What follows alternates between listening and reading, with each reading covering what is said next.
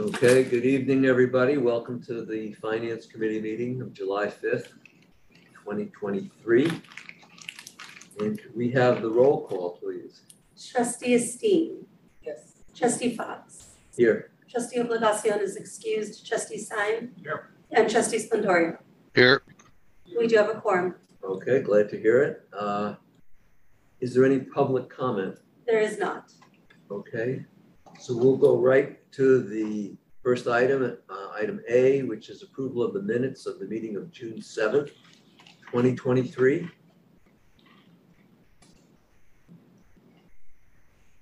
So a couple of items on the minutes. Sure.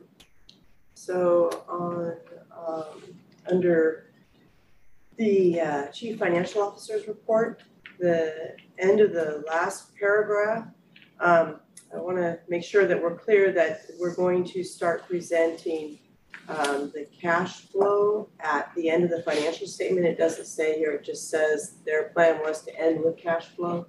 So we'll add to the financial statement. And then Did you have that? Yeah, I got it. I have it in writing. And then on the second paragraph there, we just wanted to make it a complete sentence saying that when will the claim issue be fixed? Just to be clear on what trustee obligated question actually was. Okay. And then on the 4th paragraph there, the second sentence, we put they wanted their own staff, and we wanted to be clear that it was the AHS leadership team wants to hire their own staff instead of registry. So just clarifying.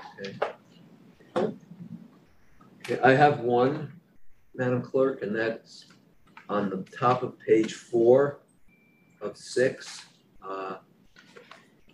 where it says, Trustee Sine said, this difference between commercial government payers, I think it should say commercial and government payers. Yes. Oh, okay. Thank you. Okay. Any other additions or revisions, corrections to the minutes? Okay, can we have a motion, please, to approve the minutes as revised? David, Second. Okay. All right. Trustee Esteen. Yes. Trustee Fox. Aye. Trustee Sine. Yes. Trustee Splendoria. Aye. The motion passes. Okay, we are then going to move on to the next item of the agenda, which is the chair report. And the article titled, Why Are Our Wait Times Getting Longer? And the article talks about emergency room wait times having gotten longer during the period that was studied, which was 2011 to 2021. And I'm wondering what our experience here has been over the last few years since this team has been here. How are we adjusting to it if we have to adjust to it? I thank you for asking, Mark. I'll take the first bite and you can certainly supplement. We have seen wait times going up, and it's a regular conversation that we have with Lori McFadden, who is with Alameda County EMS. And so she sends us a regular report with the what they call the wall times. And so it's how long a rig will remain before the patients are handed over to the ER staff. And that's been one of our challenges. We do well at Alameda and at San Leandro. We do not do as well here at the Wilma Chan Highland Hospital campus or at John George. I think they're probably for different reasons, but there are some opportunities for improvement. So I had a meeting with Lori about 10 days ago where we talked about some of the things that we're doing, because you heard about throughput. And when we improve our throughput here at the Wilma Chan Highland Hospital campus, that will create a pull capacity, if you will, for the patients to get out of the rig sooner. And so she was very excited to hear about the 8 or so things that we're doing here and wanted to receive updates on that. As it pertains to John George, my ask of her was that we'd like to see comparison data for other counties because they're comparing the John George wall times to other emergency rooms in this county, which I think is an apples and oranges comparison. Her comment was, well, it doesn't matter, you still need to get them out of the rigs. And I said, that's true, but it would help us to have a frame of reference that really was for other like facilities to John George. And so she committed to getting back and talking to her colleagues in other counties that have psychiatric acute emergency rooms, PESs, to give us a sense of reference. But she's right, we do need to improve our ability to get patients out of the rigs at John George. One of the things that's happening is that we are insisting that there be a complete vitals check in the rig at the emergency department before the patients are allowed to come in. And she was asking why we do that, and I just didn't have a good answer. And so that's something I'm going to be pursuing with the team at John George to see if we can change some of our practices. And how about wait times for patients that don't arrive in ambulances? What's the, are those wait times going up too, and how are we reacting to that? I think it's a similar, you mean the walk-in to the ED. I think it's similar to frankly, our ambulance load-off times with Alameda and San Leandro doing better, to James's point, than Highland. I think we've seen our left without being seen gone up a little, and we're tracking that, and that's specifically out of Highland. So there's just a lot of work, and that's all of that ED waiting time is part of our throughput, one of those, all those 11 throughput initiatives. So we expect that to get better as we continue to have some rigor around all of our initiatives. And down the road, we're going to see one of the major emergency rooms in the community close when Alta Bates closes. And that's going to have probably a fairly sizable impact on us. And the birthing center there, which Yes, is high volume. high volume. But the John George actually did, I remember, and James and Mark, it might have been after your first stint and your departure from there, but we used to have like PES where there were like mattresses on the floor and people there for so long. And once John George started the triaging as people came in, like, and also working with EMS to kind of, to say like, we're full now, like if you're in Washington Hospital or somewhere, hold till weekend. So there was they did some amazing things, which, so I think it's unfair sometimes to compare John George with the regular ED because some of it, their improvements were sizable, given the kind of, acuity and some of the, just the complexities of who they see. So that was one. And then at some of our community hospitals, like a part of the IHI collective that we are doing, we had to do a PDSA, like going and observing in our EDs to see how it was happening. So I think some of our group went to the Highland, Wilma Chan Highland ED, but I was at the San Leandro ED, and one of the things that they do is if they do an immediate triage, like as soon as someone comes in, they do a nurse triage. And sometimes they do, and again, this is not possible probably because there are no beds, but they were doing some of the registration at the bedside instead of having like somebody triage, then you wait and the registration. If a bed was there, they'd roll the registration card and do it by the bedside. So there were many ways in which they were like, kind of. And the third thing I think is that so many people use the ED as their primary care. And if we could only get our people to see the primary or specialty outpatient on time, maybe we'd be able to like reduce the volume of it. Thank you, Chair Banerjee, and I think you're spot on.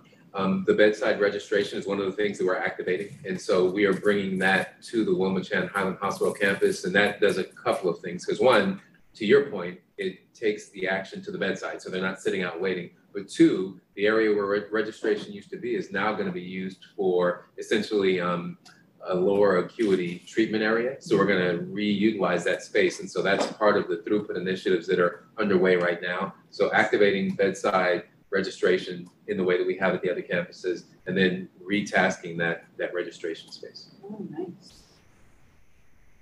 Thank you. Certainly, thank you. Any further questions or comments on this article? All right, thank you for what you've contributed on that, and we're ready to move on to item B2, the CFO report. All right.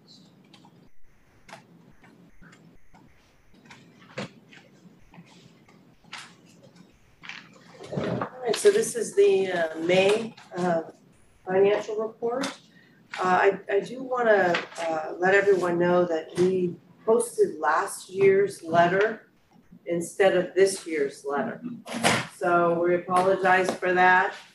We will get it corrected in the record.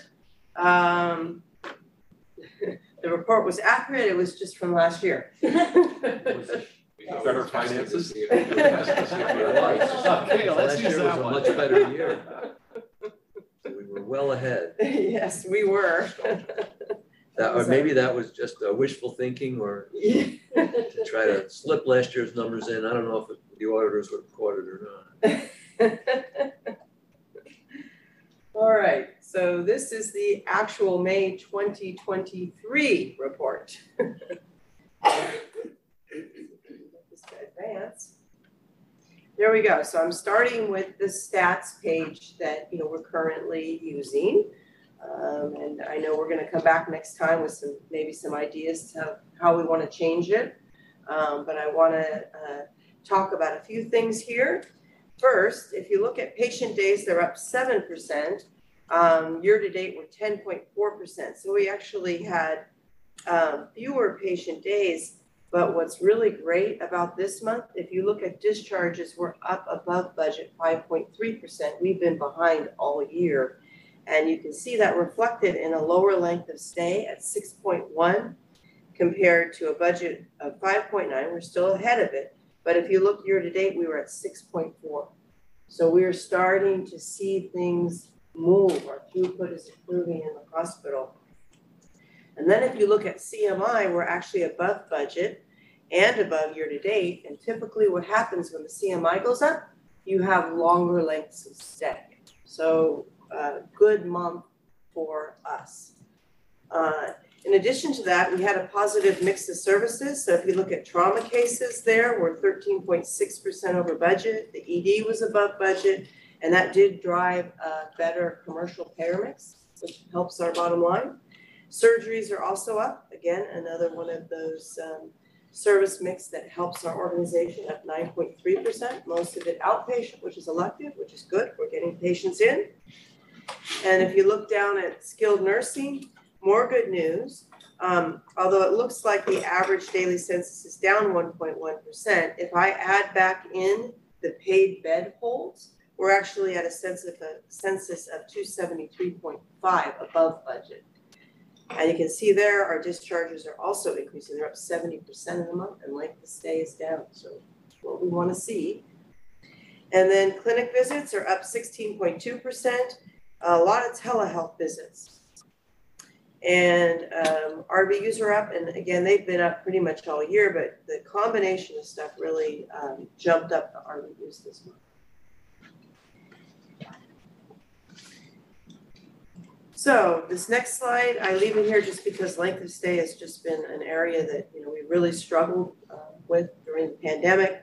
We were still negative 2,502 days, or we had opportunity days where patients stayed longer than we would have expected them to, which is counterintuitive based on what I just showed you.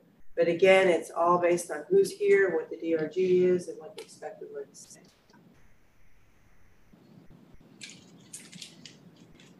So here's our results. Our net income was ahead of budget by $418,000. Year to date, we're still behind just under 5 million, but this helped us. And just to point out at the bottom, we're ending at EBITDA, so we'll need to start looking at cash flow. And the reason why we're doing that is because of the the GASB adjustment for leases. So what that did is it makes us show rent expense as an amortization, and it's a true expense that we're actually writing a check for, so we can no longer use EBITDA to get the cash flow.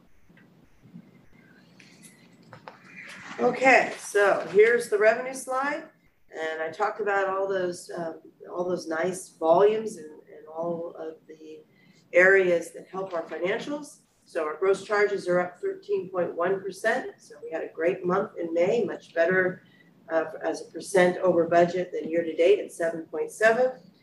Our collection ratio at 18.5 is better than budget at 18.1, but it's slightly below year to date.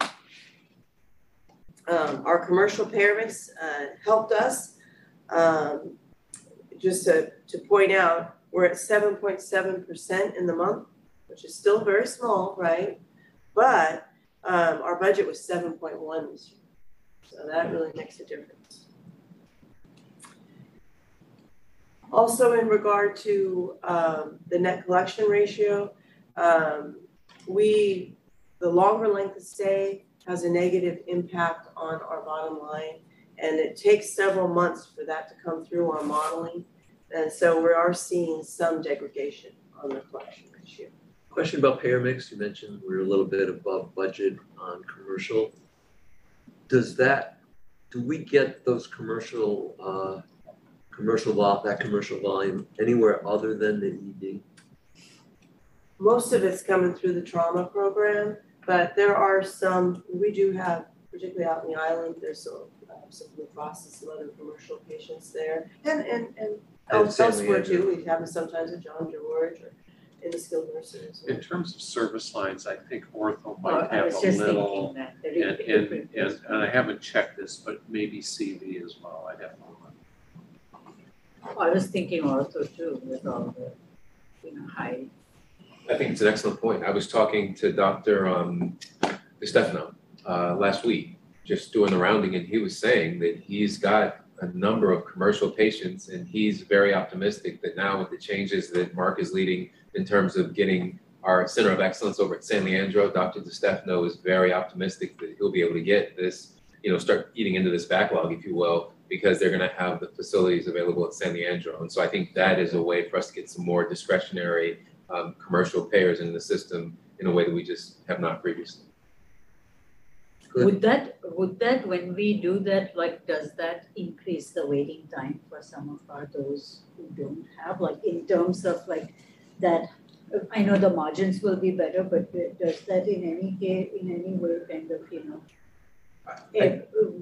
expand Yeah, I hear the question. I don't think so. We can certainly look at that because right now we're going to be activating rooms that were not being used previously. So it's not as if this is going to displace other work that was already happening. This is essentially us expanding capacity. Mark, check me if I'm wrong. We should not be making triage decisions in terms of who gets surgery first based on their insurance. So, and I'm not aware of that happening anymore. Good. It's more clinical need. It's more clear. And we've been losing them previously because they were going elsewhere. They were waiting too long, and although they wanted, whether it was Dr. Perny or Dr. DeStefano to do their case, they just couldn't wait for those gentlemen to have some, capacity to do their work. And so it will be an uptick for us there without, I think, impacting the other folks who are in the queue as well. Yeah, so exciting and so needed. Thank you. Okay, so here's the other government program slide. And we have this month continued pickup in Measure A, so we're doing it based on run rate. It looks like we're going to come in at about 150,000, which is quite a bit above a budget. And you can see year to date we've already recognized 24.4 million more in Measure A than we had budgeted. And just to remind everyone, we thought we'd have a recession. We didn't think we would be increasing our tax revenues. In regard to supplemental programs, in the current month, we had a rate range adjustment. That's on our Medi-Cal contract. That was a pickup of 5.4. It was from calendar year 21. And then GME for fiscal year 18, 2.2 million pickup, offset by the skilled nursing supplemental, which was a hit of 1.7. And if you look year to date, we're way ahead of budget at for the supplemental programs there, 37.4 million, and that is being driven mostly by QIP, the 24.9, and that's because of the COVID threshold They eliminated it so that we could max out our dollars. So that was still COVID help. Looking down at other operating revenue is over 1 million, and that is the retail pharmacy. So we record that based on the timing of the receipts, and it's been doing over budget all year. So moving on to expenses, this month we were 17.5 million over, or 17.6%, which is even higher as a variance to budget than we are year to date at 13.1. You look at that and it's primarily labor costs. I don't want to read this slide to you. It's the same story in regard to the other variances. The two material ones would be purchase services and materials and supplies. Most of that being driven off of heads and beds, more patients, higher patient days, more supplies. So if there's no questions, I won't read this to you. I'll move to the next slide. Okay, this is the labor costs, and this is the biggest variance here. And we actually have a positive variance to budget in regard to our regular staff. So the entire 7.5% is rate variance. In fact, the rate's even higher than that because of the volume variance.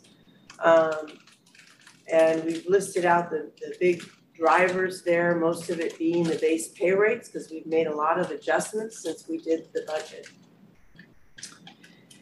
In regard to physician salaries, they're over 6.8%, which is pretty consistent with the year. And registry usage, of course, is a big variance at 4.3, which is not as high as year to date. So you can see that we are reducing our registry costs. And $1 million less than last month. Yeah, I don't know if you want to add any more comments. No, I think our leadership team is really working hard at a plan to reduce registry and at the same time build up our recruiting. So we're continuing to hopefully see a continued decline, but $1 million in a month is fairly substantial.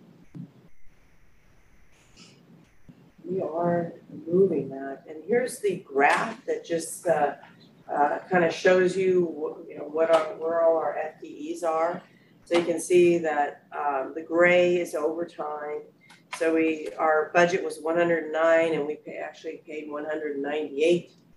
And you can see the green there, the registry. There's 140 difference between budget and actual. And then if you add the blue and the yellow together, you're going to see that we have a positive variance of our own staff of just about 88. So that's how you read that. And then you can also look at the trend. It's kind of a busy graph, but it helps to really understand what's happening with the labor since our variance is so big. All right. And then moving to benefits, we are over budget, about 11% for the month, which is more than we are year to date for retirement. And that's being driven by Sarah primarily.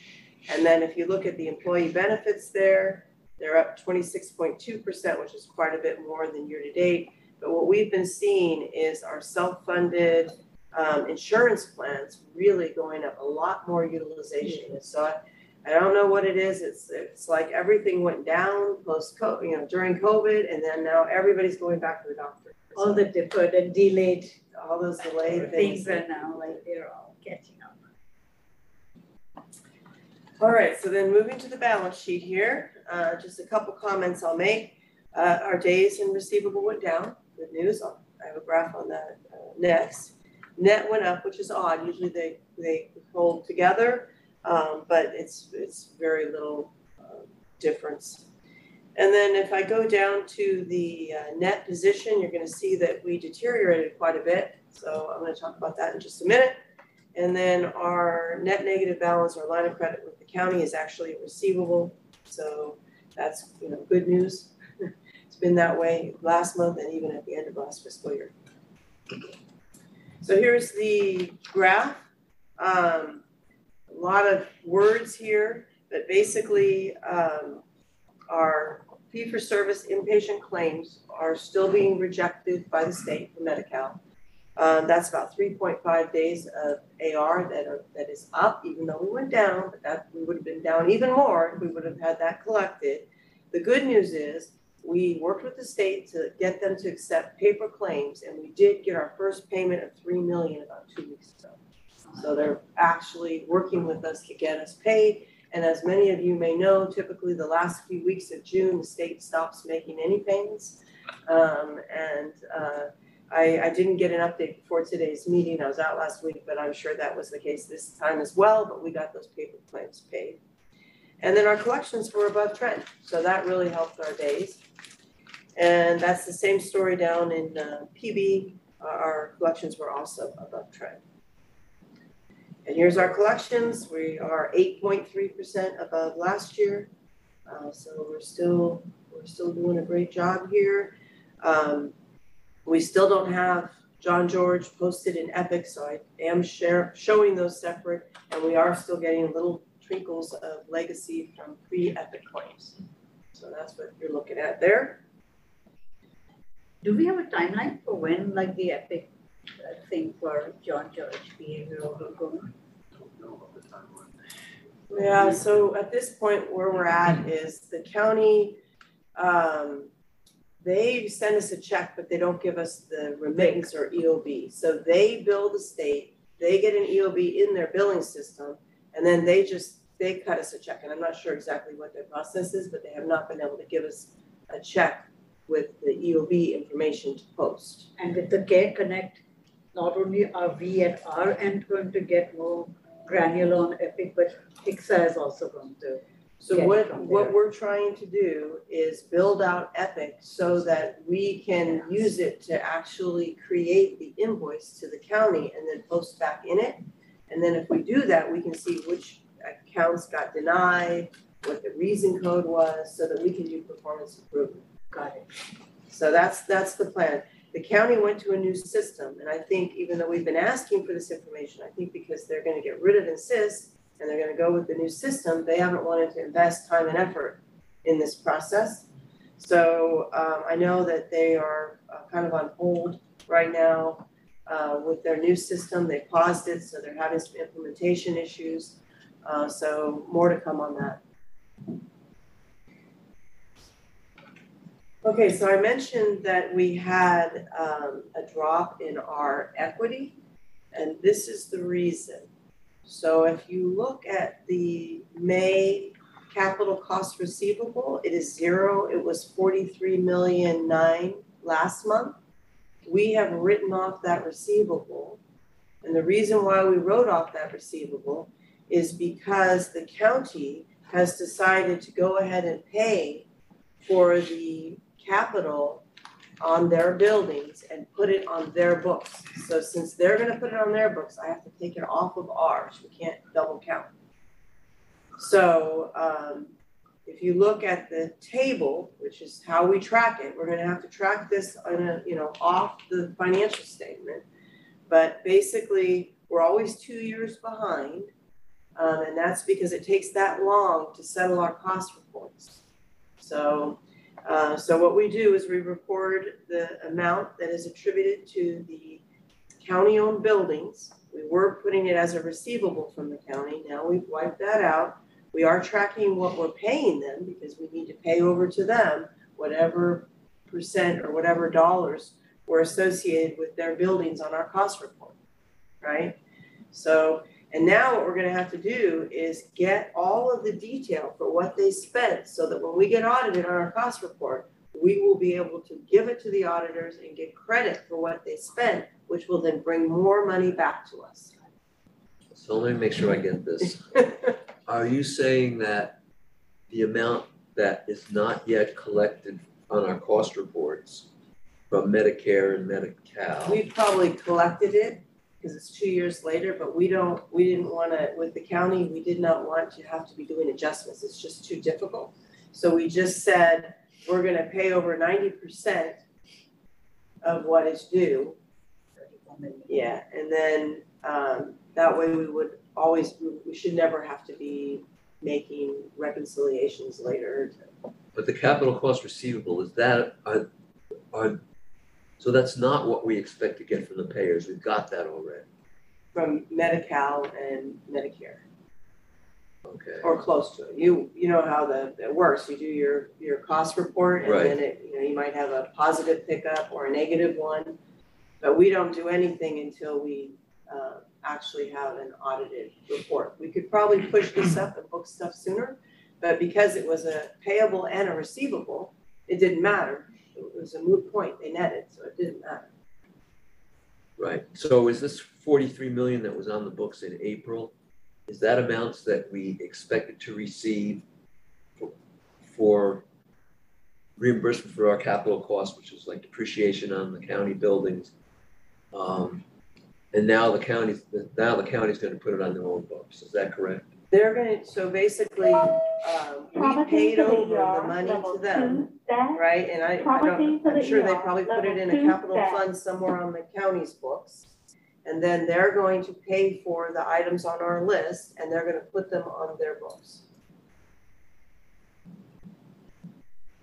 I know, it's very Okay. confusing and it's, So we had a receivable from them for the capital improvements that we were going to have to make, that they were going to pay us for. they were gonna pay, right? And they've decided that they're just going to pay the bills directly when we make the improvements. Yeah, so Mark's been meeting with them and, having a lot of conversations about this, and they've decided to manage the projects and to go ahead and pay for them directly out of the county. It's much easier for us operations. yeah. Okay.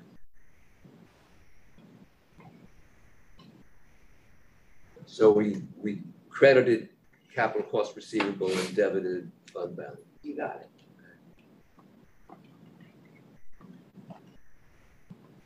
Okay, so then the next is the forecast of the line of credit. And this one improved significantly since last month, which is good news because we were up there hitting the line of credit balance. And what happened, approved 36.6 million, is that we had thought we would pay the old waiver of 16.1 million in June, and again, we haven't, as we still haven't gotten any updates, so we moved that out a year, so that's 16.1. And then the HPAC amendment was completed with the county, and they gave us 12.1 million in cash. And this is another one of those confusing things because it happens 2 years later. So if I go to the next slide here, you can see the HPAC amendment. You can see 38 minus 40. We only think we're going to keep 2 million. That's the current year activity. But what I'm talking about here is prior activity. So it's really difficult to keep track of because everything's so old, 2 years ago. So anyway, the good news there is we're not hitting anywhere near the NNB limit. The next step is to, we want to put the budget into this and see what happens. So this is still based on our forecast, which can't be that far off because we use run rate budgeting, so I don't expect a huge change, but I do expect a change. All right, and the other thing that we did is we started putting the dates on here of if we have a date for when we're going to pay these back. And I just want to point out, we put the waiver recruitment in June of 24. We didn't used to have that column in here. We will now. We do not have the Medi-Cal FQHC or the physician spa anywhere in our forecast right now. And I don't think we're going to end up paying all that. I know we'll pay something on the physician spa, but I don't think it'll be 30 million. Those are big numbers. So that is my report. I can talk about the entity financials if you'd like, or depending upon time, Chair. Well, we have a few minutes if you want to spend 5 minutes. If you can do that, do it in 5 minutes. Okay, so these are the entity financial statement. Again, this is the first year we've done this. And a lot of work had to go into this because we were basically taking expenses and pooling them and not directly costing to the entities. So we had to do a lot of changes on the invoices to make this happen. But what we want to look at here is our contribution margin to budget. And if you look at this, The FQ clinics are ahead, and so is Highland for the month. And if you go across, which, you know, this is the direct margin, so it's a loss of 22.5 million, right? Because this doesn't have our Measure A money, doesn't have our QIP money in here, the supplementals. And the reason for that being is that those are funds from pools of other sources, but we really want to try from a contribution margin perspective to get as close to break even as we can. So that's kind of what the thought was when we did these. The next page shows how much Measure A, if we allocate it based on expenses. GPP and QIP are also just allocated by expenses, because we can, you know, we can argue all day long on how to do it. At the end of the day, it really doesn't matter. These are buckets of funds that go to the system. And then this will tie out to the financial statements that we just reviewed. So for the month of May, we're at 3.8 million in net income. The year-to-date pretty much looks similar. We're not positive year-to-date, but very close to budget. And you can see that the FQ clinics are ahead of budget, and everyone else is not at budget. And then with all the allocations, you can see where we are, and then we end up at our 37.1 million net income for the year. Any questions on the report? It's really good to see by entity. So helpful. It's really telling. It helps us because when you start to see things like the collection ratio change, you go, why? You know, what happened? And you can immediately, you know, address it instead, because if it's all grouped together, nobody sees it. You know, and the same with expenses. If all of a sudden you see something changing, you go, why? And you can't see it when it's all, you know, netted against everybody else. When we get earlier in, when we have the current fiscal year closed out, maybe September, October, it might be good to set aside a little bit more time to go over the conclusions that we can draw from this first year, where each of the entities are and what that means. And I think what Mark Fratsky has been doing with his MORS is using the financial statements. Now, granted, we still are finding some issues with them because it was a big change, right, in our systems. But Mark and his team are helping us make sure we get it accurate. The biggest piece left is the physician component, because the physicians are sitting over like in a separate company, and we need to get them into, you know, where they're working, so we know, you know, how much cost is for the Highland ED or for the med surg unit or for the FQ clinic. We need to make sure we got it right, and that's our goal for this, the next step for this. Okay, good. Thank you. And just one other thing Physicians too, sit on MR? we were gonna add stats here too. They are and but seeing that goes the back into operations, this other and they conversation know of the other the changes other we'd like to make I don't see. as far as the dashboard. Okay. There's All right, not and as we'll many be as I talking thought. about the dashboard in our next meeting. Okay. Any questions for the CFO? Thank you for the report. We're going on now to the COO report, which will be an update on John George, and it'll be Mark and Patty Espeseth, who's the Chief Administrative Officer for John George. So welcome. Let me give, before I introduce Patty, it's more than Patty, I think it's also Rodney, our Director of Nursing, and Chip Freed, our Director of IOP, are also here, since the report encompasses all of. About a month ago, you probably recall, we had some of our labor partners here discussing John George, and since that time, Patty and I and Rodney and the leadership team at John George met. We went through the issues. We have another meeting coming up just to follow up on some things that were still outstanding. James and I have also rounded up there since that meeting, and you know, we continue our journey of having work to do at John George. It's been a long-standing improvement process. At the same time, both James and I heard a lot of really good comments from staff about the progress that is being made. And I just think that perspective exists there as well. So with that, Patty, I'm going to turn it over to you and Rodney and Chip. Great. Yeah, actually, I've also invited Craig Beatty, who is our new interim acting chair and medical director of psychiatry. So he's with us today as well. And I think what I'd like to do is just run through the presentation. And I've been told I have 2 hours. Is that right? Just 1.5. Okay, so let me start my timer here. Let me share screen. Okay.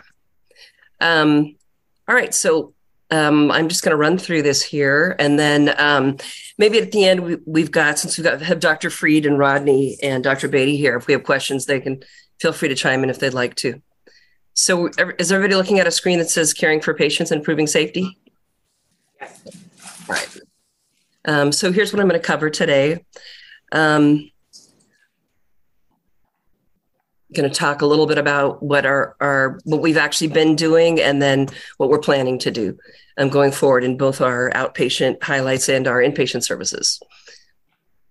So starting off with our outpatient services, I'm happy to say that we successfully launched the wellness programs this year at both Highland and at Fairmont.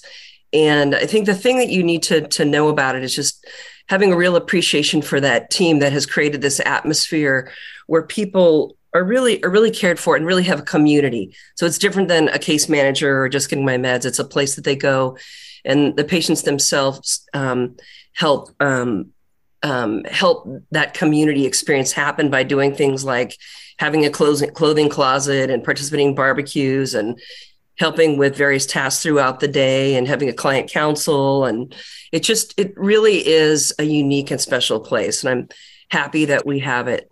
The area that we're looking to grow, which is part of our strategic plan this year, is that we'd really like to expand the lowest level of care, which is medication management and therapy. And we believe that we have more than enough patients that would like to be able to access that level of service coming out of our EDs and also our primary care clinics. So we believe that there are, hundreds of patients who would be considered new to behavioral health care that could be receive the services they need if we start this clinic up. And where this is different than the patient group that's being seen in the SUDs. So we are in talks again with the county, and we're hoping that they will, give us at least a small contract to get started, and probably starting on the Fairmont campus. So that's what's going on with our outpatient setting. Just to clarify, these are SMI patients. This is moderate to severe? Right, correct. Okay. So hopping over to John George. So in the past year, the numbers that we're serving have been pretty consistent over the last 5 years. We see about 10,000 people a year in psych emergency. And when you come to psych emergency, you do get a full psych eval, whether you come in voluntarily or you come in on a legal hold on a 5150. And out of that, you figure we have about 30 patients or so a day coming in, and out of that number, there'll be, anywhere from 5 to 8 of those who meet medical necessity and really need to get admitted for treatment because of being a danger to themselves or others, or not able to take care of their food, clothing, and shelter. Just a little bit about the programming, just reminding everyone that we are the acute level of treatment. So we get people when they're at their absolute worst, in crisis, having terrible symptoms. But we have, we really try to include the community. We really try to get families to come in when there are folks who still have family members in their lives. And we work with probably at least 200 different agencies that are part of behavioral healthcare services, case managers and whatnot, who come in and help us figure out what are the next steps for people in the program. So besides medication stabilization, it really is milieu treatment. So that's our pet therapy. These are fun. Our activity therapists do this great stuff. Every event, like Super Bowl, they had this football throwing contest. I mean, it's really important that people feel like we care, and we know that 80% of the people there are there against their will. So we really have to work hard to let them know that we want them we want their emotional needs to be met, and we want them to know that we're going to do right by them and help them get back on a better path. I love that. Isn't that so cute? Oakland Zoo animals coming to visit us. So I want to get a little more into the detail of some of the things we're dealing with this year. So this is a chart that just shows our administrative days, which that means when we have patients who no longer meet medical necessity for the acute level of care, like the volume on their voices are down, their symptoms are stable enough, they're not suicidal anymore, they're ready to move on. But there's a good percentage of those people, 24 to 35, who need to step down to a more to an environment that is still protected, a subacute environment that's either locked or that's a crisis residential. But there just aren't enough services or beds in the community to accommodate the need that our doctors and the treatment teams all feel are clinically indicated for some of our folks when they're ready to step down. So what you see here, this shows that this is people being discharged to the community in the length of stay of 6 to 7 days, that are going to go back to their apartments, their board and cares, independent living. This blue subacute line is showing the length of stay for people that were waiting to get into so anywhere from 16 to 24 days waiting to get into a mental health rehab center, a locked center like Villa Fairmont is one of the ones in our county, or into a crisis residential where you can stay for like 2 weeks to a month, to where you're sleeping there too, so your symptoms are really being managed. So some of the other challenges that have come up for us this year are that, if you talk to the staff that have been working here for years, they will tell you that the level of acuity, not the volume, but the level of acuity coming in to triage and into PES is just feels higher than it's ever been. It just feels like it's just gotten more intense in terms of people coming in so distraught and symptomatic and having potential for violence.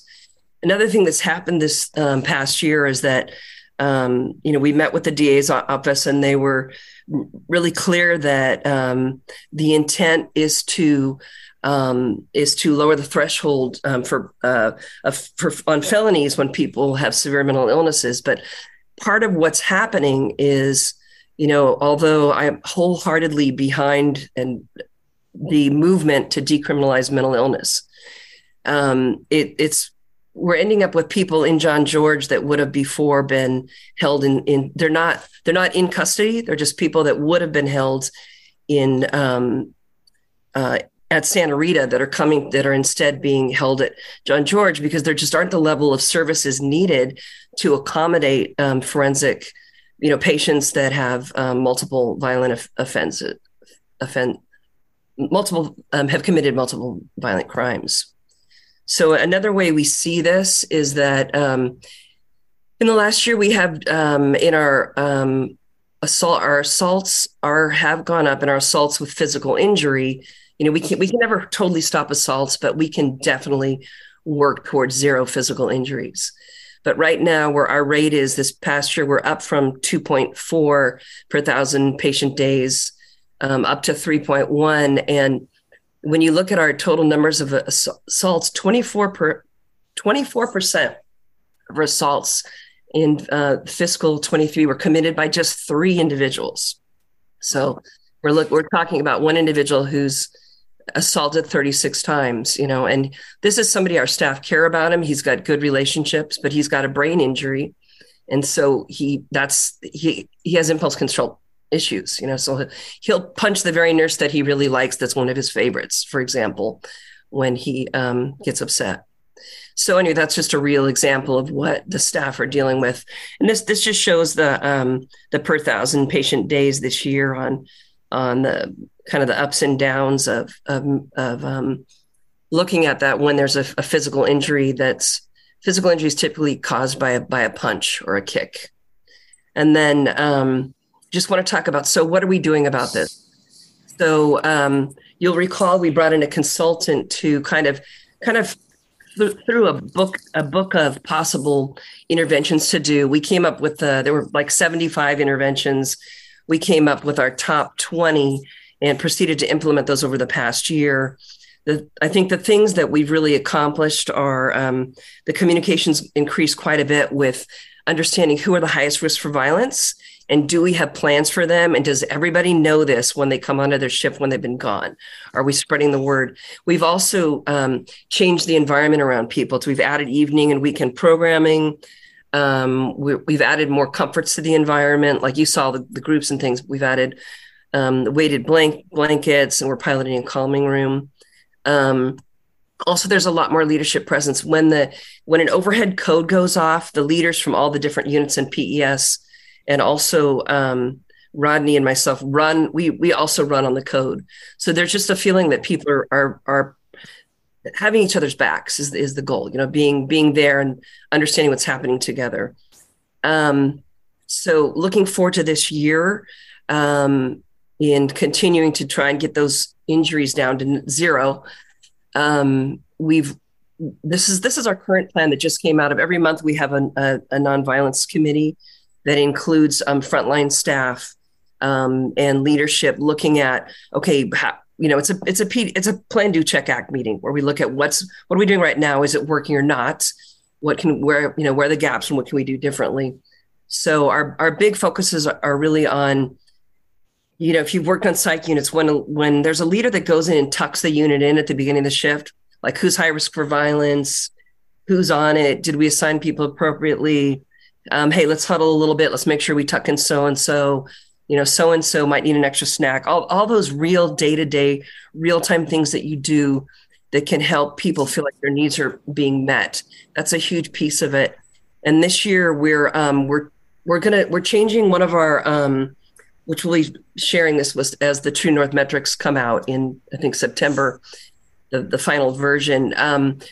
We're going to change our Prescani to my emotional needs were met, and sort of have a whole campaign this year around emotional needs that has to do with making sure that we're teaching, that we're sharing, that people have the tools they need to have that therapeutic communication.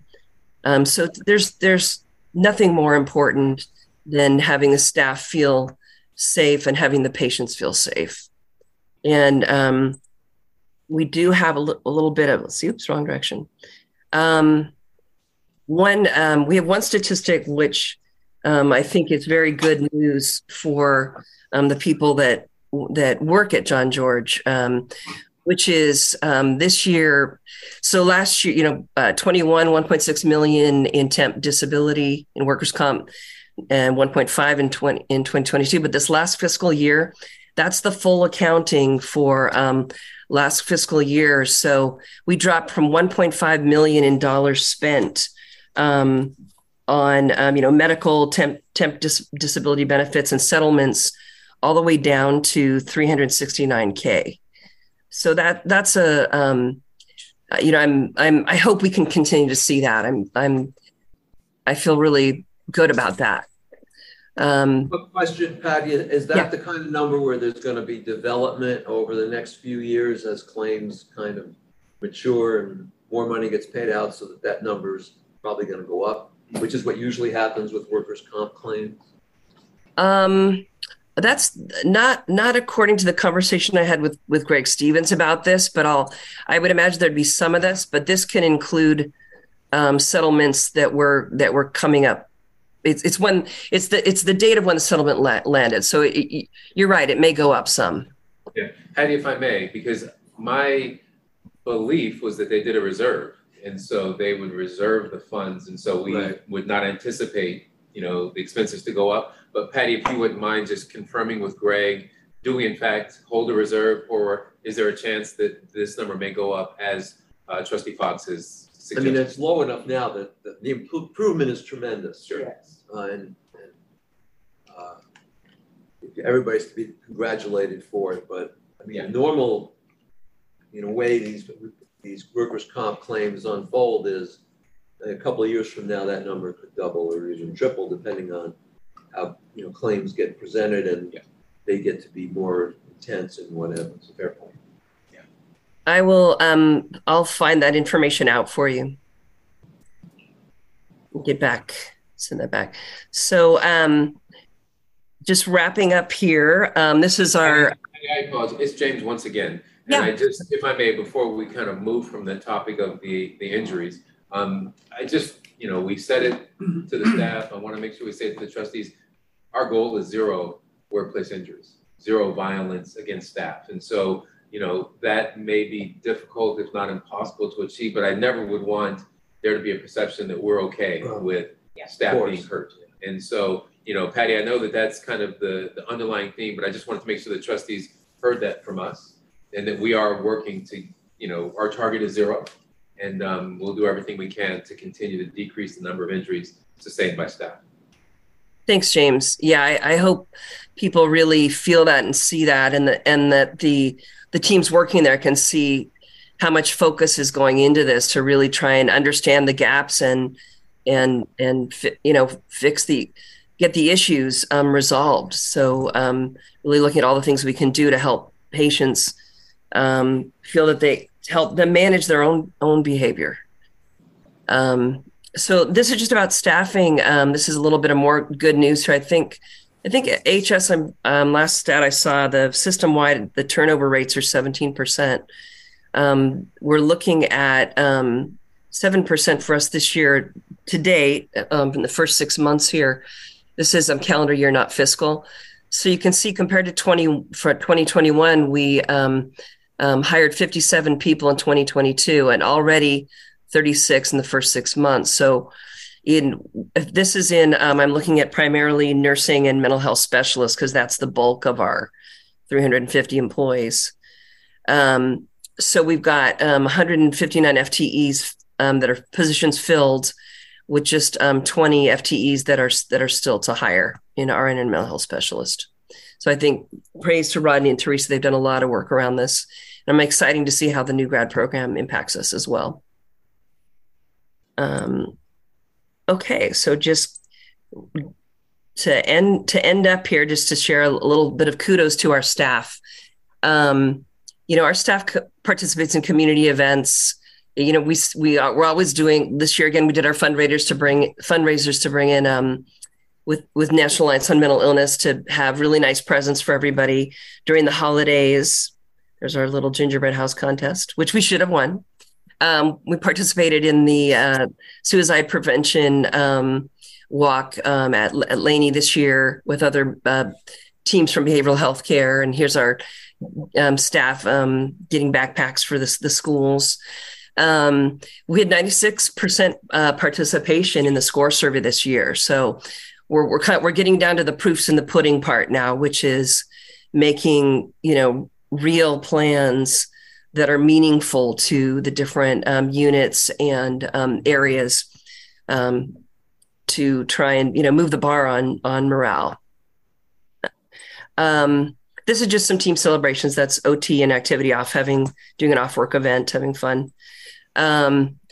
Excited that our Daisy Award winner, Chica, she's in the middle there with the colorful shirt. She's I don't think a month has gone by where where a patient doesn't write her name in to a patient satisfaction survey saying, Chica was great. She made me feel special. She took care. Chica's the best nurse. So we're excited to give her the award. That's some of our other managers there. And then also we keep the celebrations going. We just did our thank you barbecue to the staff last week. This is stuff from last year back. Barbecue, retirement party, nursing week. Teresa Cooper serving up the breakfast. She gets up early. And then finally, I just want to end on this slide. So 3 years ago, and Rodney and I were not here at that time, but the one of the surveyors came back that was here 3 years ago, and this was somebody who just threw the book at John George at that time. It was just one of those like a Bible's worth of elements to fix. And that same person came back this year, and this is some of what he said to some of our regulatory friends.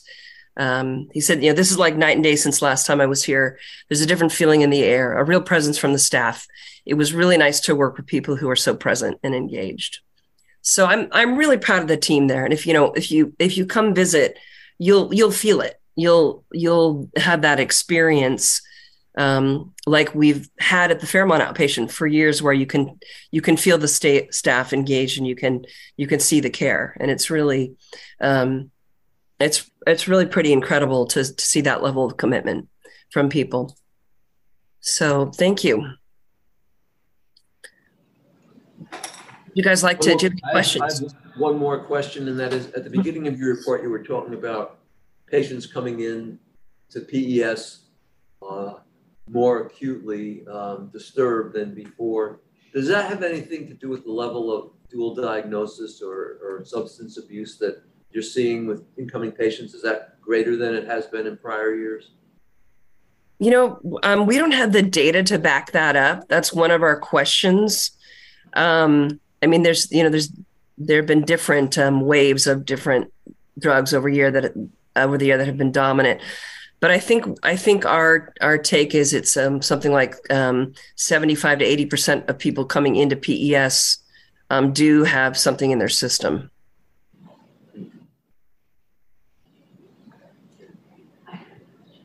Sure. Thank you so much, Patty and team, and huge congratulations for the zero findings. I mean, that is phenomenal for a place like John George. I know that in the past when we've partnered with NAMI to have the mentors on discharge or some of those other things when the peer support, do we have that now? What we have is we started with Alameda County's Inner Own Voice. So we have the Inner Own Voice presenters come 3 times a week. It's 6 different presenters that go to all the units and present on what it's like to, it's the hope message, what it's like to live with a mental illness, go through hospitalizations and actually get better. And they've also just started, they're now integrated into our new hire orientation. So we have someone with lived experience from the NAMI group coming to new hire to tell the staff what it's like to be hospitalized and to try and, pull for empathy, but also to give them hope that people really do get better. And your 30-day, readmissions and things, are those on the good trend now? What do you see those as your readmission rate? Yeah, our under 30 day is on a good trend. We had one little spike, but we're lower than the national average, and we're also it's our only always green item on the True North metric. Yeah, because I think it's after the discharge when a lot of them get completely devoid of support in the community, and unless we have IOP and so really what an amazing program our PHP IOP is, and to be able to expand that footprint, the circle of care, to more and more. Any further questions for Patty or the rest of the group? Really good information. Thank you and congratulations to all of you for the trends being so favorable. It's very encouraging, I think, to the board, and appreciate everything that you're doing. Yeah, thank you. We will continue to work to help the environment become safer. So thank you so much, everybody. Thank you. Okay, next item on the agenda is item C1, capital infrastructure plan for Alameda Hospital. Mark Fratsky and Mario Hardy, Chief Administrative Officer. I'm sharing the screen right now, but I don't see my presentation. I don't see. Let me do it again. There you go. Okay.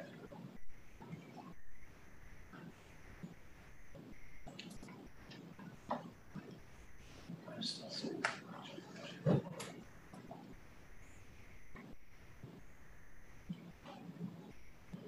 Okay. All right, there we go.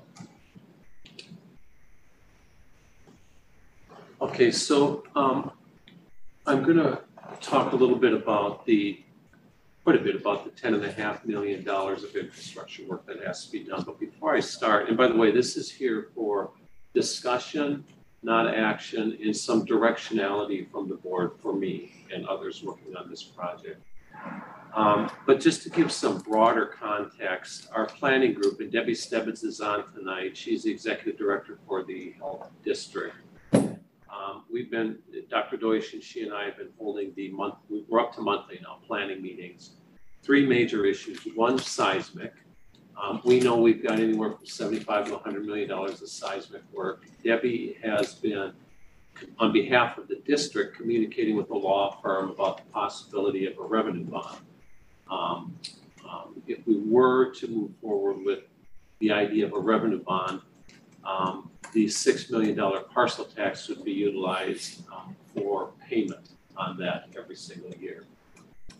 And so as that proceeds, we'll give the board an update, because at some point it may be where our board has to vote on it in terms of whether we want to change the JPA to use the parcel tax toward a loan instead of day-to-day operations that it provides us now, number one.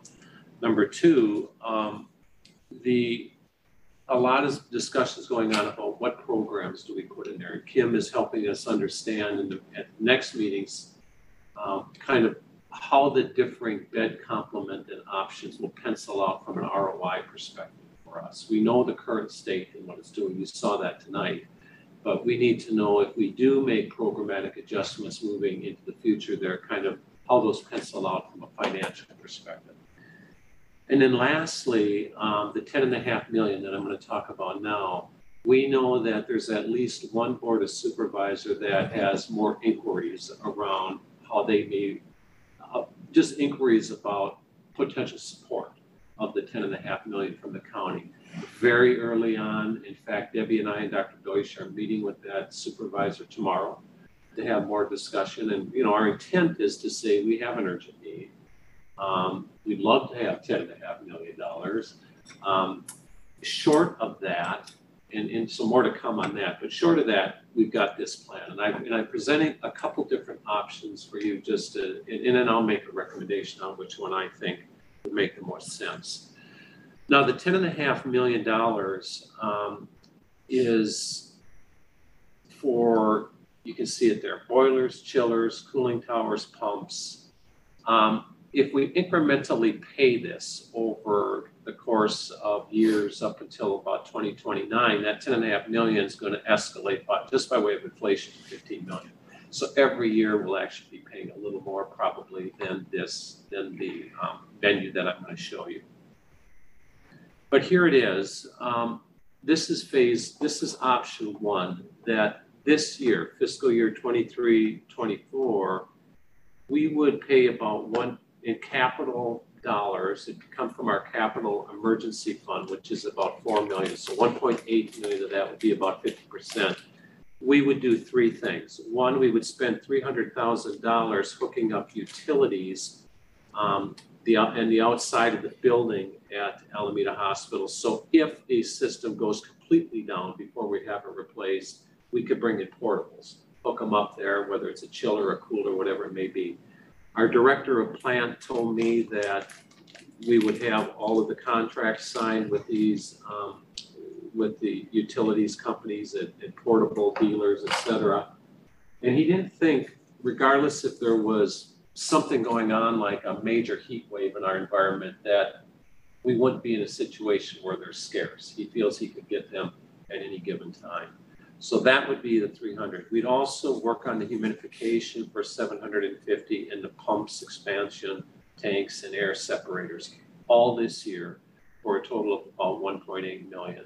Then you can see by year, fiscal 24, 25, 26, 27, what our expenditure would be. And as we approach fiscal year 24, that 2.7 will probably be a little higher than that, but probably not 3.8. So you can see it'd be much better to get one lump sum where we would not have the inflationary expenditure versus having to do this incrementally. But incrementally is what we would be able to do since we don't have $10.5 million sitting around for capital. Here are some of the advantages. With option one, we could start replacing with new equipment right away. We would replace it based on priority. By the way, what I showed you was priority. And that came from our engineers and our architects that they said, if you want to prioritize these, this is what you should do.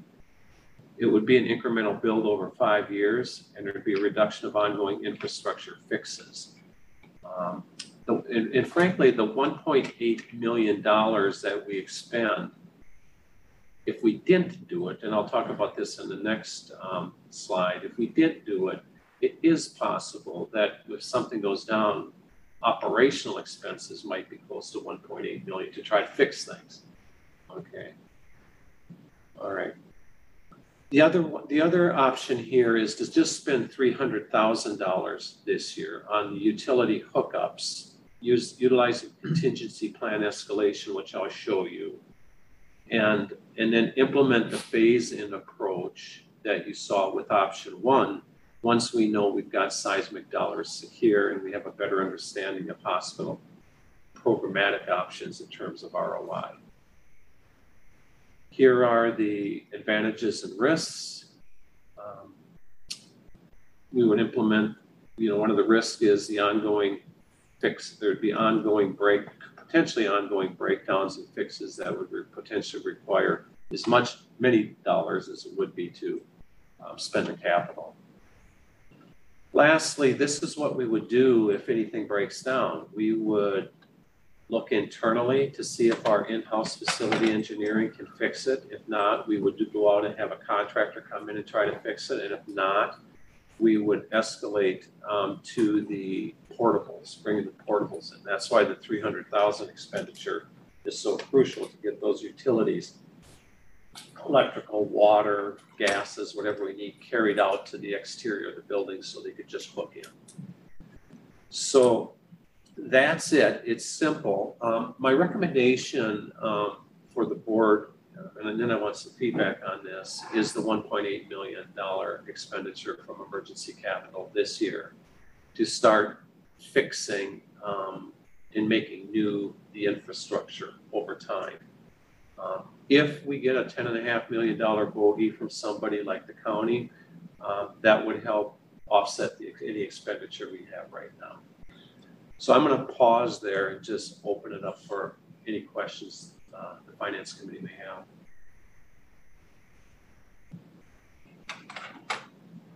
Well, one question I have is, we're looking into the possibility of a bond. When do we think we'll know? Well, first question is, who is helping us look into that? Are we using an underwriter, or who's helping us look at that possibility? So, and when do we expect we'll have a response as to how feasible that really is?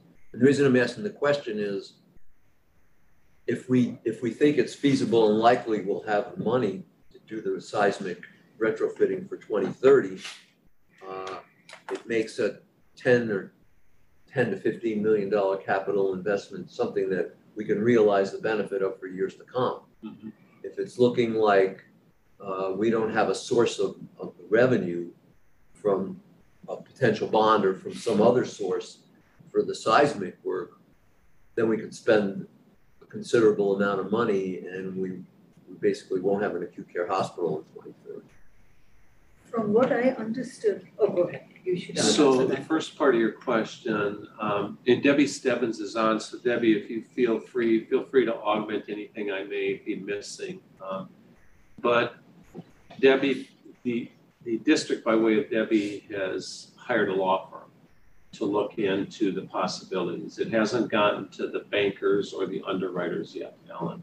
So we're probably looking at, I don't know, 3 months to get more specificity around your questions. That would be my guess. But okay, so Mark, I don't want to interrupt, but I can talk a little bit about who specifically we're working with. And it is a bond counsel out of the law firm of Foley, which Alan, you may know through other connections, but it's a man named Brian Quint. We're just probably days away of engaging him legally to be bond counsel. And we're working in concert. He's done about 300 of these hospital revenue bond financings. Most of them are secured by the revenue or the bottom line proceeds of whatever results from a capital project financing. In our case, what we've talked about with him, and he thinks it's a elegant solution, that instead of being secured by net income produced by a capital improvement, this would be secured by the parcel tax with the approval of the AHS board, because it would be a change to the JPA. But that's a far less risky bond measure for purchaser of bonds than would be the more conventional hospital revenue bond. So I'm engaged with a financial analyst who works with Brian Quint from Foley, who has done also about 300 of these bond financings in the state of California, and a lot of them with district hospitals. okay.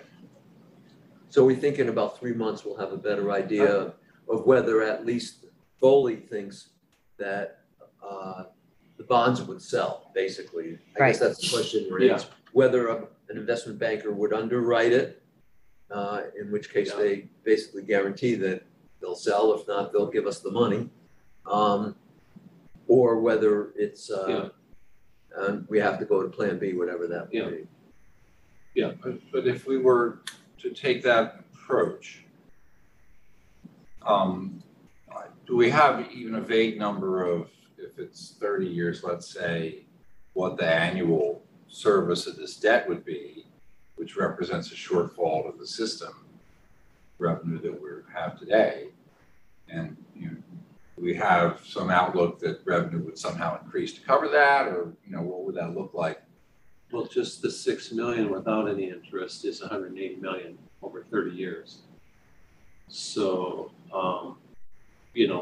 and that's without the interest on top of that. Yeah. Well, it depends what kind of bond you're going to issue. So if you issue, if you're able to issue a variable rate bond, say, then it's possible if interest rates go down that the interest could be quite a bit less than what you're thinking about as, prime rate or something like that, or what a 30-year treasury might pay, which is maybe 6% now.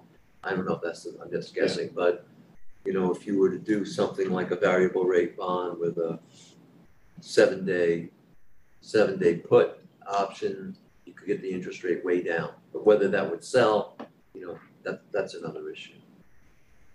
That's, I think, absolutely why we need to engage the experts on this and get a read. And if I could suggest, it might be good to create a small work group with AHS participation as well as the district to work with this firm and talk through some of the options and ramifications that relate to the bond financing. Quick question on the JPA. Is that something that we control, or would it be joint with the Board of Supervisors? It was, I believe the JPA was signed jointly, wasn't it? Absolutely, in 2014. And I would be remiss if I didn't point out that up until the 2030 seismic decision-making, which we're in the process, as Mark pointed out, of planning for right now through our joint committee, AHS under the JPA is responsible for ongoing maintenance of the campus, including the HVAC infrastructure. So while I understand people's interest in linking this to future sources of revenue coming, or not to revenue, but financing coming from a bond financing, this is a problem that affects Alameda Hospital today and will for the next, 7 years until we get to the 2030 project. And right now, given our planning on the options for the 2030 project, we're going to need 7 years to get that accomplished. So where the financing would kick in through a bond, we'd have to talk about that with bond counsel too. Do we know, and this is a little bit off the subject of funding the 10th, but do we know what the level of support for rebuild hospital of the citizens of Alameda is? I should clarify, this kind of bond financing, one of the values, if you want to look at it that way, maybe from a community input standpoint, it's not as positive. This does not require a vote of the citizens of Alameda. This is all done directly through a security provided by the parcel tax. I understand that, but I'm wondering if it did go to a vote of the people in Alameda, how would they vote? I mean, because I know we've talked about a lot of the people in Alameda are going off the island for healthcare, and if they had a new facility, is it likely that would change? That's part one of my question. I guess part two of my question is, when was the last time the assessment was changed, if ever, in the district, and would the people of Alameda support an increase, I don't know of what level, in order to have the hospital rebuilt? This is just my opinion, but first of all, the parcel tax was passed in 2002, is $298 per parcel. It's one of the highest in California for a parcel tax. It does not inflate at all, but it has no sunset unless there are changes that were built into the statute in 2002, which right now lists the requirement for acute care beds and for an ED. So some of the program changes we're talking about in the Joint Planning Committee could potentially, if an option was considered to not have acute care or an ED, would cancel out the very existence of the parcel tax. I don't know the answer, Trustee Fox, to your question about the current voter opinions about that. That's something that, maybe we need to look at further. There's a lot of things that go into those opinions. We've actually had some discussion about whether there's the will right now for a bond to be passed in Alameda, and there's a general feeling that no, there's probably not the will right now to do that. And I think that's not just how they value the hospital. A lot of our argument at the district in terms of getting some grace in terms of the requirements and the timing of the requirements has been the fact that Alameda is a uniquely geographically challenged community, which would have no health care in the wake of eliminating the hospital in the event of a seismic event. Would be cut off from Oakland generally, would maybe be isolated for days, if not weeks, after a seismic event. So those play into that as well. I'm not sure today if everybody in the community, 75,000 people, appreciate that. But recently I read a study that Alameda is one of the most high-risk districts in terms of consequences of a seismic event, in part because of geography, and also a lot of the island is on landfill and there could be liquefaction risks in that as well. So that's part of our discussions. Also, there's a couple other pieces of that. We did just pass a school bond measure, and we have completely renovated the old high school that had been closed for many years for seismic, very expensive. You've got something like 5,000 or 8,000 new housing units coming in Alameda, most of which are really expensive. Yeah. And remember, the partial tax did pass before, not by a lot, but it did pass by the required 2/3. And so when people hear those arguments, start to think about those arguments, they might think about it differently.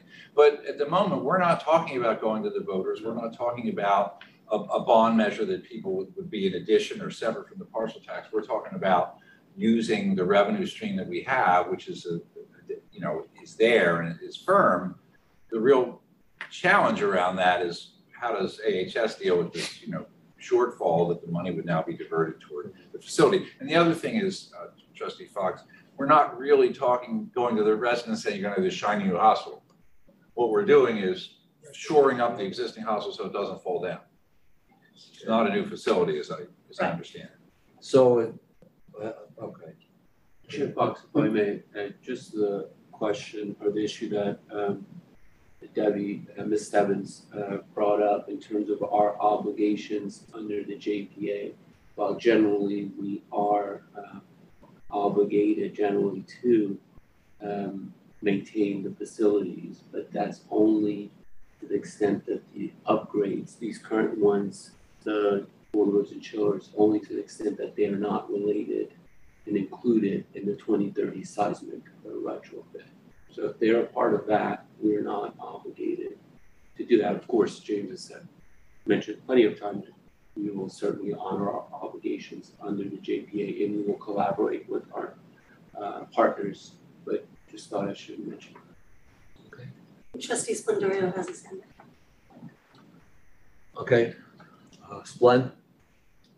Okay, well, thank you, Ahmad. I have a series of questions, as I am incredibly hesitant on Alameda Hospital since I've been on LAFCO for almost 2 decades and seen how hospital districts throughout the state should not exist. And I'm not saying Alameda should not exist. I'm just very hesitant because I've seen what has happened with money. And sorry, but that's my background. And so, but Ahmad, I think you answered the first question. So, and maybe Mark, the 1.8 million, does that fit within our agreement? The humidification, I think is What the JPA? No, Yeah, the the JPA 1.8 is that I'm trying to understand, does that fit within the JPA, or is that something that's considered repair or maintenance? Yeah, Trustee Splendorio. So to that point of I just mentioned, to the extent these upgrades are related to the 2030 seismic requirements, they do not. To the extent that they are, I think that's a question that that the district will have a different position on than we will. But I don't know if that answers your question. Well, okay, what I'm hearing is that somebody has decided that this 1.8 has some upgrades and some of it are repair and maintenance. That's what I'm hearing. And that has to be resolved before we spend any money. That's what I'm hearing. That's correct. Okay, so that has to have a discussion between the hospital district, maybe the County of Alameda, and AHS to decide how much of that 1.8 AHS funds. That's what I'm hearing. What I heard was that what is happening, the 1.8 is maintenance? The 1.8 is all upgrades of the equipment that exists today. So all of it doesn't fit. None of it, I should say, none of it fits within the JPA obligation. Oh, no, I'm looking at the JPA. I completely disagree. These are not seismic upgrades. It's not. Excuse me. It's not our job to decide. I'm sorry. That's for our staff to tell us and advise us or outside counsel. I just want to frame the issue. That's all I'm saying. So, Splen, the 1.5 million of the 1.8 is for upgrades of existing equipment. The 300,000 is for the stubbing up of utilities outside the hospital to be able to bring in portable equipment if needed. If I may, just a point of clarification, because I think the word upgrade is probably part of the problem, because this is a part of the maintenance that's required to keep these systems operational. So it's an upgrade, but it's necessary to maintain the today's operations. I believe. Is that fair to say, Mark? And so to say upgrade, it's not as if we're trying to do something for 2030. What we're doing is maintaining the current operations and sustaining some things that can't happen right now because of breakdowns. And that's our obligation under the JPA. That's exactly what I was saying, is that some of the humidification and things are needed to maintain operations today. Okay, so that has to be, that's somebody's going to come back and make a recommendation or suggestion as to how much or all of it fits within the JPA as maintenance or repairs. Am I clear on that? What we're going to get? Or do we know that now? Or will we ever know that? I mean, at some point we need to know that. So Because I'm telling you where I'm going to draw a line of my vote. I'm telling you right now where I'm going to draw the line. Well, but the language of the joint powers agreement says that AHS and the district acknowledge that expenditures for the operational, financial, and capital needs of Alameda Hospital shall be required for the continued operation of Alameda Hospital. It doesn't just say maintenance and repair, it says capital needs that are required for the continued operations of Alameda Hospital. So everything on the list, Glenn, and Mario, correct me if I'm wrong, you've worked with the engineers on this, but everything on the list is not to repair a crack in a boiler. It's to replace the boilers.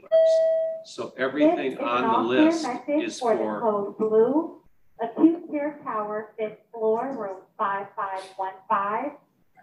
This is an all clear message for the code blue, acute care tower, 5th floor, room 5515.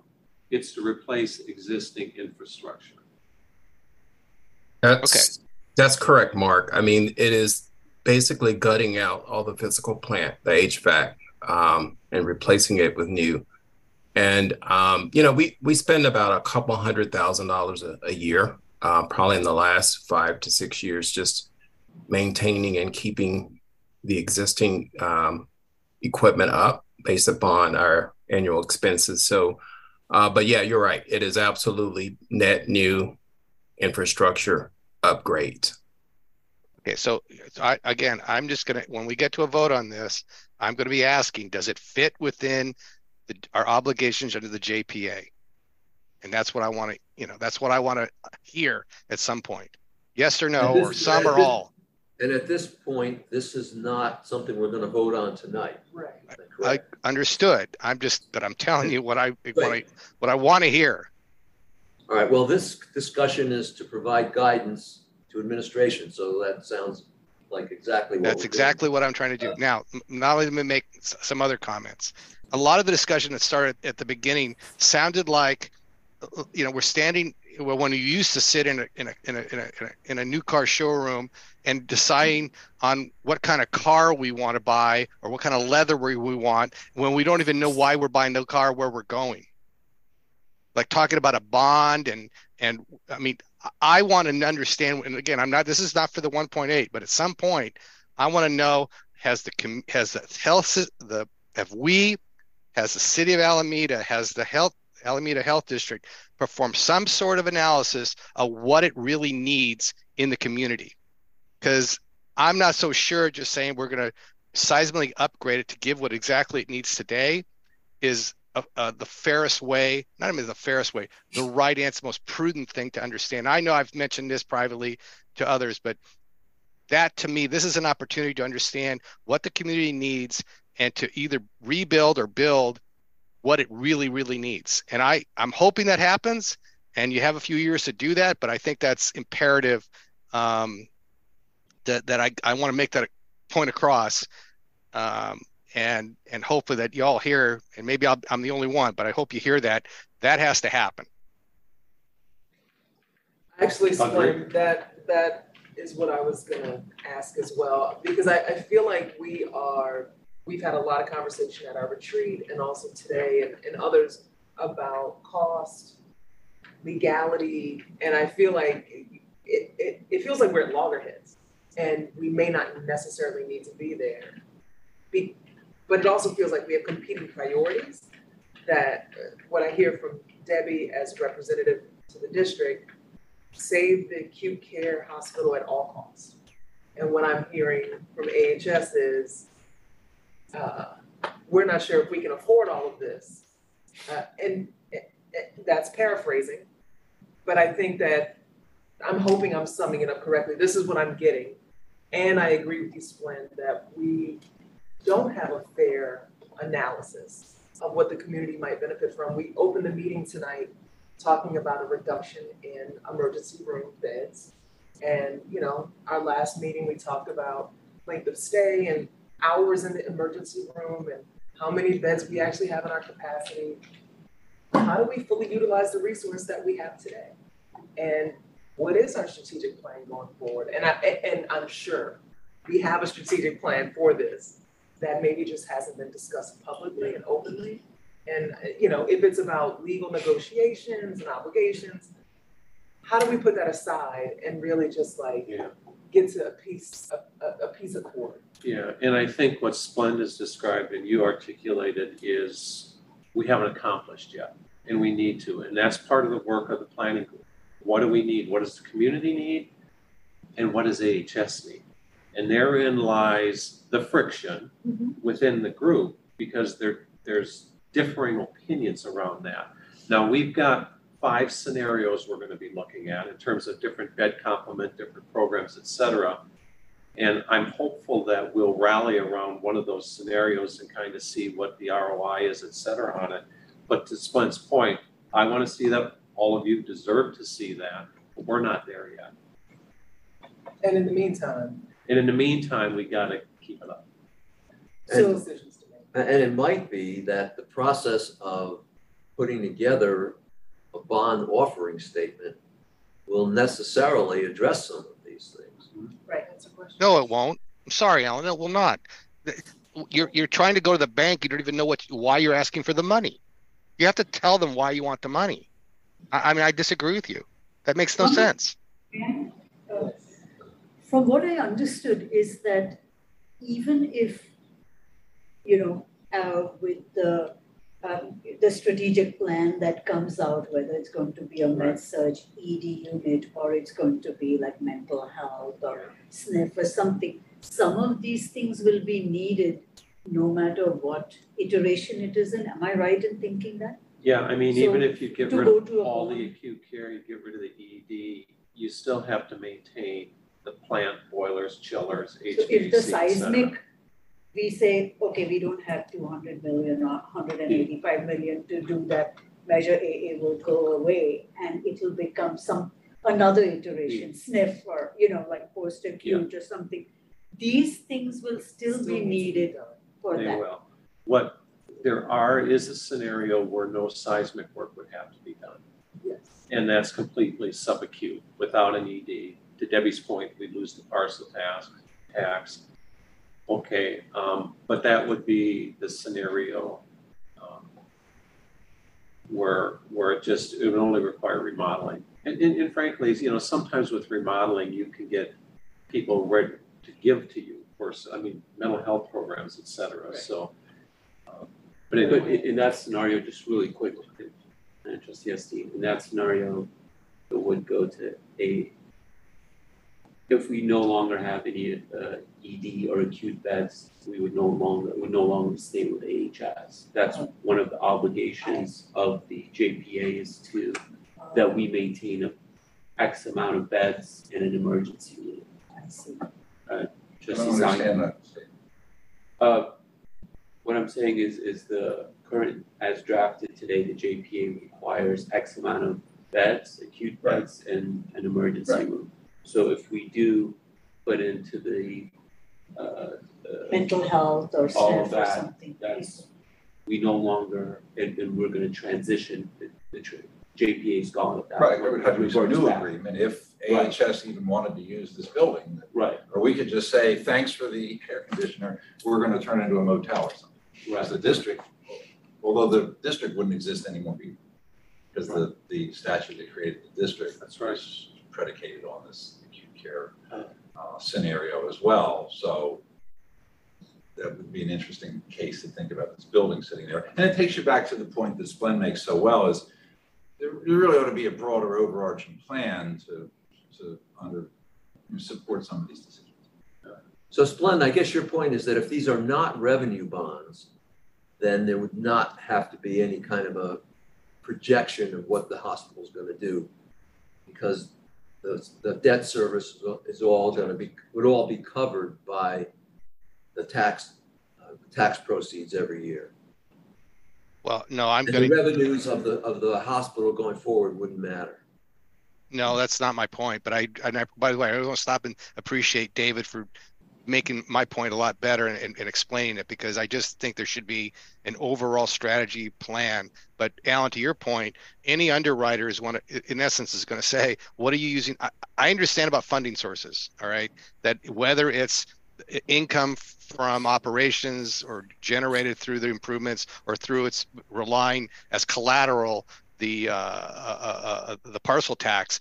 Anyway, either way, an underwriter is going to know, what are you spending the money on? Because an underwriter needs to understand that it can be paid back, right? It could be we just want a bunch of money secured by repayment through the parcel tax, and we're going to use it for operations. That's fine. I mean, that's all fine. I just think it needs to be specified. That's what I'm trying to get to say is we need to know, not just for the underwriter, but for all of us, for the community, for Alameda, the county, the city, the hospital district, for HS. What is the intent? What is the eventual purpose of Alameda Hospital? That's what I'm trying to get across. We need to know that. Yep, agreed. Agreed. If I may, just, and this may be redundant, I apologize. We have an obligation under the JPA, and we are prepared to fulfill our obligation, and that's the plan that Mark has presented this evening. What Trustee Splendorio just said is absolutely right, and to a certain extent, that was in the presentation that was delivered by the healthcare district representatives at the retreat. There were the various options. There was the one that was verbally stated, but it wasn't in the presentation, but that was the one where you would have a non-acute use of that facility. And so those aspects are out there. I think we've got to do the drill down that Trustee Splendorio is talking about. But what we're presenting now is our plan to fulfill our obligation under the JPA. And of the two options you presented today, you made a recommendation, though we are not taking any action today. Right. But you've already made a recommendation to us about which option. Right. Yeah, I mean, I think this broader discussion about the healthcare needs of Alameda County or the community is not entirely our province, right? We're just one of the providers. There's Kaiser, there are other providers, and that's a broader issue. And that's really, in my mind, falls under the governance of the supervisors and what the broader community wants. And so that's something that conversation isn't something that's just in our purview. It's about the community. What does the community think? Because the purview of, from the perspective of our system, it's a very different perspective. We're looking to survive and be effective as a health system, but what do the people in the community want? What is the real value of this island issue? Well, yeah, what the people in the community want, but and then the other issue is what the people of the community need.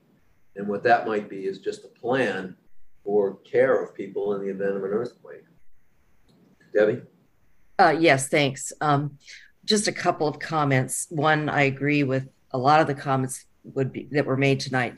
Nothing would please me more as a representative of the district to see the process of our joint planning escalated and to be that fully presented to the AHS board. So you can evaluate whether or not Alameda Hospital is an important part of the system at AHS as it was envisioned to be in 2014 when we entered into this agreement. That said, I think the evaluation of the importance of Alameda Hospital as part of the AHS system is a much broader issue than just to the citizens of Alameda.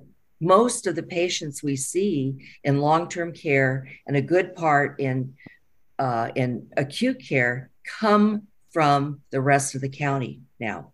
So in the absence, let's say Alameda Hospital gets blown off the face of the earth next week, that's going to have a big impact on the county. And I think this board has to really, as a part of your responsibility to serving the citizens of Alameda County, has to evaluate that. And that's exactly what we've been trying to do with the Joint Planning Committee. And nothing has frustrated me more than the fact that that hasn't been approached in an urgent way.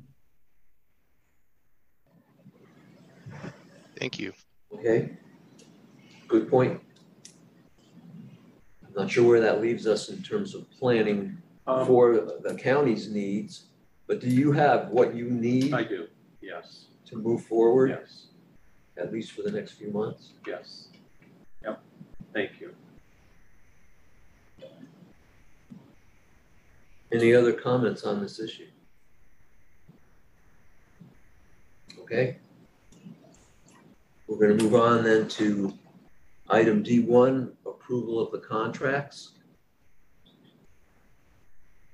And we have 3 contracts that we're talking about tonight.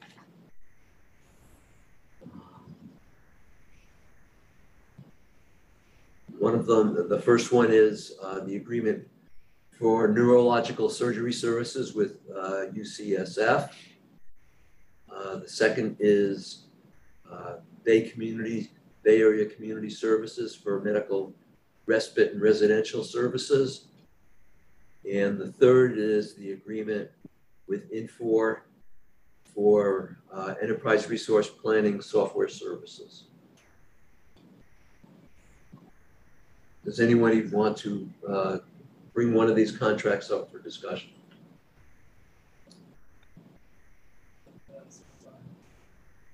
I'll move approval of both. All 3? 3 of them? Oh, I'm sorry.